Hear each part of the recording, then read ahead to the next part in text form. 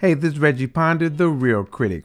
I got a chance to speak with Jordan Castile, the artist Michelle Obama chose to do her portrait.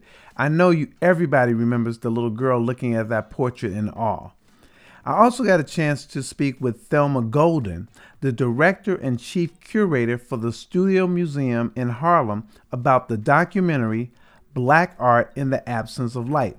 Now, this documentary is an introduction to the work of some of the foremost black visual artists working today. It's directed by Sam Pollard, and in many ways, it's a tribute to the late David Driscoll. If you don't know about him, the documentary will teach you a lot about him and a lot about black art. Here's an excerpt from my interview, starting with Jordan Castile. This is Reggie Ponder, the real critic from Chicago. Do you guys struggle a little bit with being a black artist, but seeking to be recognized globally or internationally as just an artist? Is there a struggle there?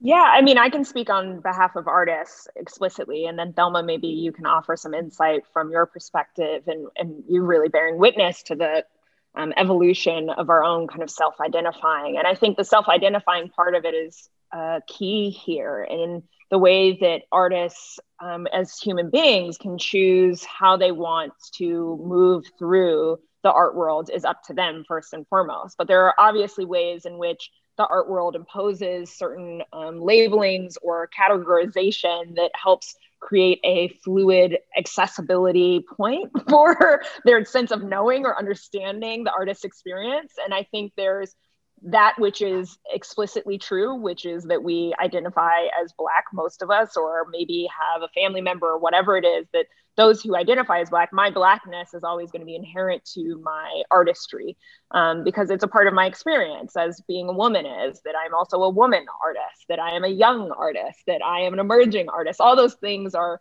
titles that I hold with a certain amount of resonance and truth and in no way shy away from. I think the challenging point or the important point of this moment is turning that back around and asking to be really included in the general category of artists first, that we are makers who have been a part of the canon for a very long time. And this documentary really highlights that the work of those before us, as one of the youngest represented in the film, is profoundly important, that we have to acknowledge those truths and their experiences that are still going to be some level present today. But I just love and revel in the moment that I get to remind people that I'm a human being and that the work has my lens present within it. But those boxes does no one favors in the long term of my historical contributions to the canon as a whole. I think Jordan has spoken to this very eloquently, and I see and understand your question because in many ways, mainstream art history has presented this as a struggle. But I think what you see and what we see in the legacy of David Driscoll is really this is a celebration of what it means, the breadth and the depth of the work that Black artists make, that it is inherently American, that it speaks to a global sensibility, that it connects itself to, the entire history of Black people and a global Black presence. And that has been present in the work of Black artists for centuries. My initial question when I asked you, as you guys are as artists, what do you think about, are you Black first or not? And I asked that as a general question, understanding that you're a curator, and Driscoll did all the things that you said that he did. He was a curator, he was a historian, he was an artist. I consider curators artists, that you guys have to paint a landscape. You have to tell a story. I want to ask the question to you. Do you consider yourself an artist, or do you feel like you're kind of outside that circle? Right. Yeah. I do not consider myself an artist because I think to be an artist means that you engage in the making of artwork, and I don't. I am a curator, and my work is engaging with artists, presenting their work. I see myself as an interlocutor between artists, the art object, and audience. I'm a curator who's always worked in museums, so my commitment is to the public display of work and the engagement with audiences in in public space. I don't see myself as outside of what artists do, but I see my role differently. And my hope is in that role, I offer something in that exchange with the artists that I work with and have worked with over my 35-year career.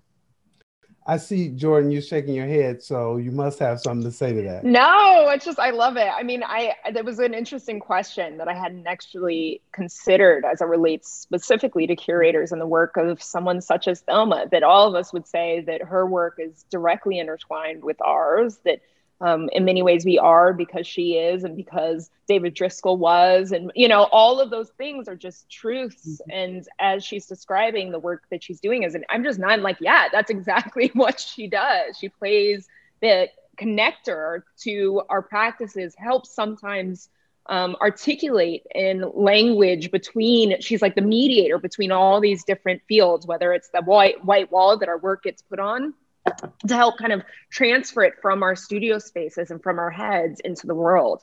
And we need curators. We need the work of Thelma, even as we work together. It's a partnership, no doubt. But yeah, we do something very uniquely our own as well.